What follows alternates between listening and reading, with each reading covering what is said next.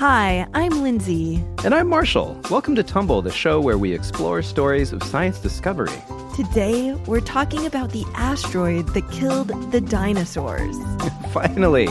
You know, we're on like episode 110 of this kid's science show. When are we going to talk about what killed the dinosaurs? The time has come. We're going to rewind the tape of the fateful impact back to the moment that the asteroid set out on a collision course with our planet. Hey, listeners. One of our big goals at Tumble is to keep our podcast free and accessible to everyone, and our advertisers help us do that. But we know that not everybody loves ads. So, as always, we've got some news for you. You can listen to Tumble ad-free for a donation of just $1 a month. And not only do you get ad-free episodes, but you also get access to the bonus interview episodes that we make for every show.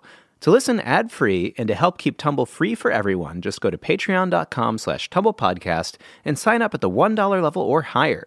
Then follow instructions to put our exclusive ad-free feed into your normal podcast player. And voila! No ads, and you'll be supporting making more episodes of the show. And thanks to our new patrons, Phoebe, Augie, Winston, and Elijah. Over the years, we've gotten many questions from listeners about what killed the dinosaurs.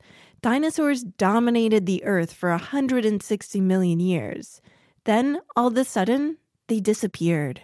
Yeah, I remember when I was a kid, it was one of the biggest mysteries in all of science. Like, people talked about it all the time. Yeah, well, since dinosaur fossils were discovered, scientists have been asking why dinosaurs are no longer with us.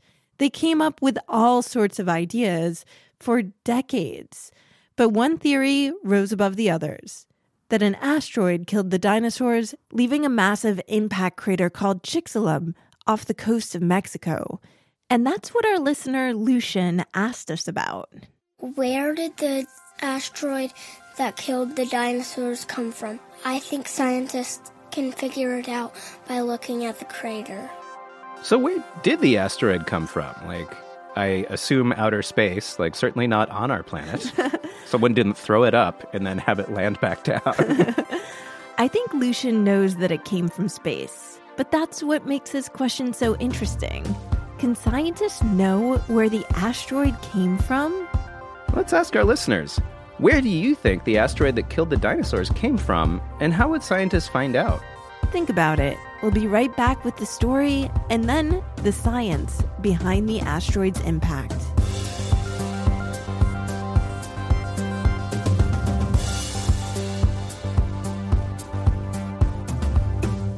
Okay, we're going to start off our answer a little bit differently than usual, with a movie. What? We're making a... Wait, I definitely don't have my hair and makeup ready.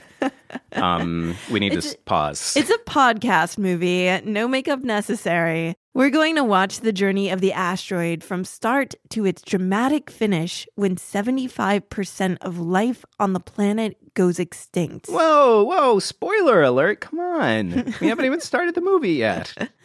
Let's begin a long, long time ago in an asteroid belt far, far away.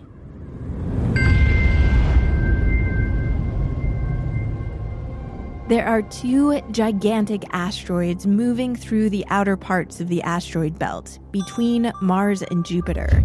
They're leftover debris from building our solar system, and one day they collide. The force of their collision breaks both asteroids into thousands of pieces, and these pieces find their way out of the asteroid belt, some of them careening towards Earth. But Earth is very far away from the asteroid belts. Their journey takes tens of millions to maybe 100 million years. When they finally reach Earth's orbit, some of them pass by or hit the moon. But one, measuring about 6 to 7 miles wide, collides directly with Earth at 27,000 miles or 43,000 kilometers per hour. The asteroid hits the Gulf of Mexico at the most destructive possible angle, punching a giant hole in the Earth 90 miles wide. After that moment of impact, everything happens at once, changing Earth forever.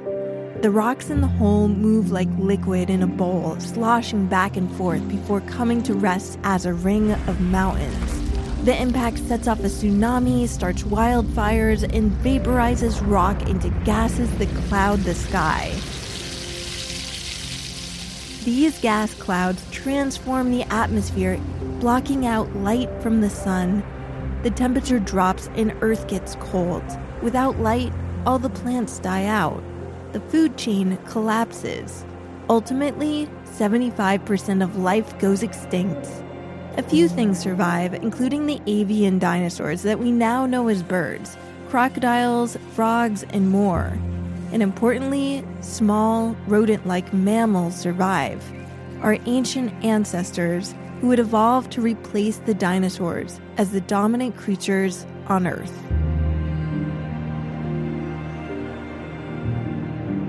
Oh, is that all a true story, or did you just make it up? I didn't make it up. There is science behind every single part. For decades, scientists have been tracking down evidence from Earth and space to reconstruct that fateful moment from 66 million years ago. Sean Gulick is one of them. When I was a kid, I was fascinated by the dinosaurs. I totally wanted to be a paleontologist back then. So I feel like that's like the story for 99% of 3-year-olds. Is he the 1%? Did he grow up to become one? No, he's not a paleontologist. He studies the rocks themselves, which actually tell us more about dinosaurs' fate than fossils. The fossils were just the very first clue that something had gone very, very wrong. So we knew that there was an extinction event because you knew that there was all these fossils that disappeared at the same time around the world. So wait, someone came and stole all the dinosaur fossils at the same time? That is a huge heist. No, he means they disappeared in the rock record, which is essentially the history of Earth. You can't find fossils from the dinosaurs' time past a certain age of rock. It's like someone drew a line in time that the dinosaurs could not cross.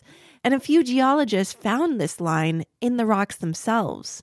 And they discovered in 2 different places, and in Spain and in Italy specifically, that there was this boundary layer, this centimeter of material right at the moment that we have the extinction event. That boundary layer between the dinosaurs and the next wave of evolution contained a strange metal called iridium, which is not present at very high levels on Earth's surface normally, but is in the asteroids. Wow, so like they found a space alien. A space alien metal. This layer of iridium was actually all over the planet, like a fine layer of dust. So they made the argument it had to have come from outer space, basically. Okay, so it's basically they found a layer of space dust in the rocks that were created around the time that the dinosaurs went extinct. And that's the evidence of the asteroid. Exactly right. But there were a lot of different theories about what killed the dinosaurs. And the asteroid theory needed more evidence to prove itself. So then the next big question is, where was the crater? Yeah, that does seem like an obvious next question. Like if there's a giant space rock that's depositing dust all over the planet, it would definitely leave a mark. Scientists searched the entire planet using different types of images to reveal what was beneath today's rocks. Finally, they found a giant sunken circle off the coast of Mexico's Yucatan Peninsula. They went there to try and answer these questions. What does this crater look like? What is the processes that made the crater? And why would an impact in the Yucatan Peninsula cause the extinction of the dinosaurs and 75% of life on Earth? In other words, did this impact crater have what it takes to cause a mass extinction? To find out, scientists had to put together the story of the asteroid and measure the effect it would have had on Earth. And the effects are now really pretty clear. With so much evidence and details uncovered, scientists determined that yes, the effect of an asteroid hitting Earth in that space was enough to kill the dinosaurs. Like it really was that bad. It was awful. But scientific theories are always being challenged, and you want to get your evidence as solid as possible. That's why Sean went to the crater to drill for the final pieces of evidence, to prove the theory beyond a shadow of a doubt. and he had a really cool boat to do it with. So we brought out this flat-bottom boat that has sort of legs, and it put the legs onto the seafloor and lifted itself up out of the water. So we were about 50 feet up in the air. Wait, I'm sorry, I'm having a really hard time picturing this. He's on a boat with legs that's lifting him up 50 feet in the air? Yeah, I kind of imagine it like a spider boat. But it's essentially like a portable drilling platform. And then we had a mining drilling rig, the kind that you might use on land, on the bow of this lift boat, which is called the lift boat Myrtle. Oh, Myrtle, that's an adorable name. Myrtle was seriously equipped to drill into ocean rock and pull up long cylinders of sediments called cores. Oh, we talked about cores in our episode, The Expedition of the Science Ship, and I even follow them on Instagram now. And I see all their cores. There's lots of cores. This is the same thing, but different boat, and so Sean and Myrtle the lift boat are drilling into the ring of mountains that was instantly formed by the asteroid impact. It was unbelievably exciting as new cores were coming up from parts of the crater that nobody had ever seen before. Every time a core comes up on deck, it's an opportunity for a big discovery. You cannot always tell what you have from the cores immediately, but sometimes you can. One of those times, Sean knew that they had found the tsunami, that giant wave triggered by the impact, because the core had a layer of sand. What would possibly be big enough to put sand up on top of this ring of mountains? We realized it had to be a tsunami of incredible height that, we could look at it and go, wow, I mean, I don't know what else could do that except a tsunami. That's unbelievable. So you can actually see in the rock something that happened in like 1 second, like millions of years ago. Yep, within the first day. Whoa. But what Sean couldn't see in the cores was the most important piece of evidence. We couldn't tell you that there was an iridium layer in the crater until a whole lot of laboratory work happened. So the iridium, which is the metal that comes from the space rocks, the space metal. Yes, which should be a genre of music, I think. I think it is. People had found iridium all over the world, but it hadn't yet been found in the crater itself. And that's what Sean and his team found. If you really wanted a proof positive that it's exactly at the right time, you couldn't have asked for a better one than finding that the global layer that defines 66 million years ago, this iridium layer, in the crater itself to say, in fact, there's no question that these are of the same time. Wow, so this final piece of evidence just completed the puzzle, and that's it. Well, it's like when you finished a 1,000-piece puzzle and you're putting the last one piece in. So satisfying. But we've still got further to go in the story, back to before the asteroid hit Earth. Yeah, how do you study that? There's all these clues left in the rocks from when the asteroid hit Earth, but did they leave any space footprints as they went through space? Something where you could tell where it came from? Something you can put your magnifying glass to.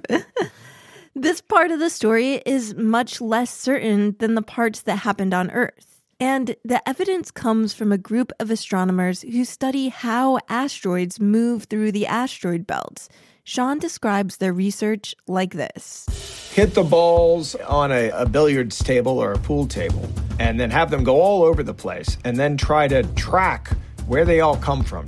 Okay, so it's like trying to reconstruct how that little triangle of balls at the beginning of your pool game broke apart, but in space, in millions of years ago, and with probably a much, much bigger pool cue. Sounds hard. It is, but there's a few things we have to go on.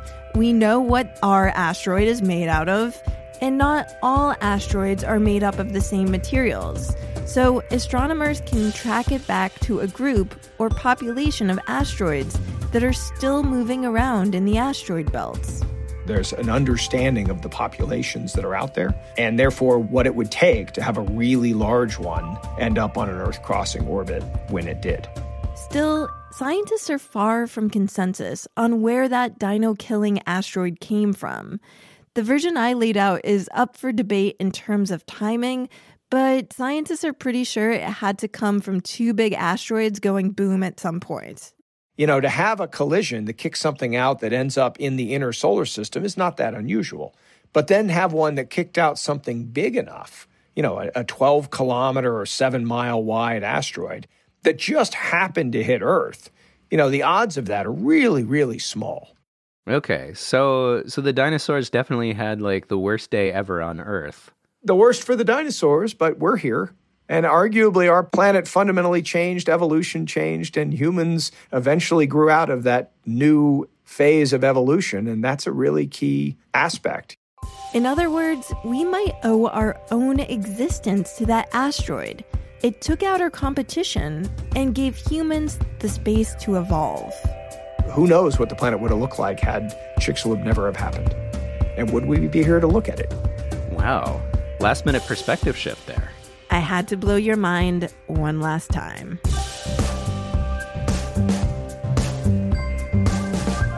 So what do you think the planet would look like if the asteroid didn't hit Earth 66 million years ago?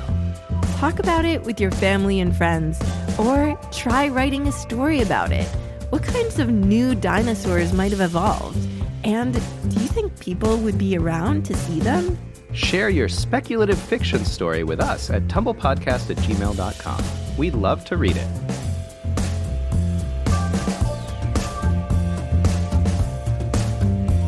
Thanks today to Dr. Sean Gulick, research professor at the Jackson School of Geosciences and co-director of the Center for Planetary Systems Habitability at the University of Texas in Austin.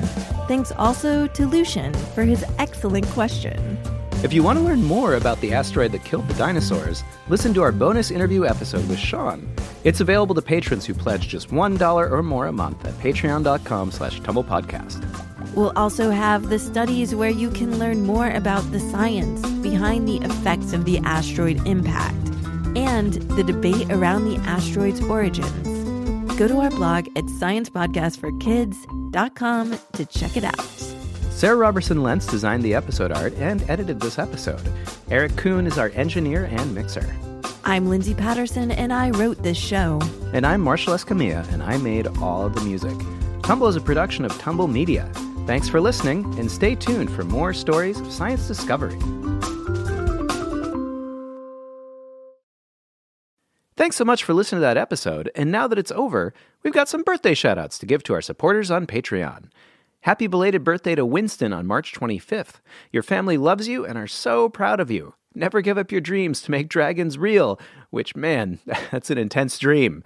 Also, happy belated birthday to Augie on March 27th. Mom, Dad, Silas, and Uncle Pete love you so much and are so proud of you and your curious mind. Colin Green, happy birthday on April 1st. Mom and Dad are so proud of your curiosity. Keep asking questions and studying the world around you. Jordana, Mom and Dad and Gabriel and Karina and your family love you so much and are so proud of you. You're little scientists and artists. Happy birthday, April 2nd. Amelia, keep up your wonderful curiosity and love from your family. And happy birthday on April 2nd. Andy, keep asking questions, and happy birthday on April 3rd. Nora, have a very, very happy birthday on April 5th. Maxwell Schaefer, keep being fantastic you. Happy birthday on April 7th. Mommy, Daddy, and Jasper love your kindness and curiosity. Stay silly, my man. Isaac and Aurora Lang, stay curious, stay aware, and keep asking questions, and happy birthday on April 8th. Happy birthday on April 11th to Elijah. Mom and Dad love you. Adam Rosenfield, happy birthday on April 11th as well. Mom and Dad love you and believe you will conquer the world someday. Thanks to all of you and to everyone who supports Tumble on Patreon. If you want to get a birthday shout-out of your own like these fine folks, simply support Tumble on Patreon at the $5 level or higher by going to patreon.com/tumblepodcast. Once again, that's patreon.com/tumblepodcast.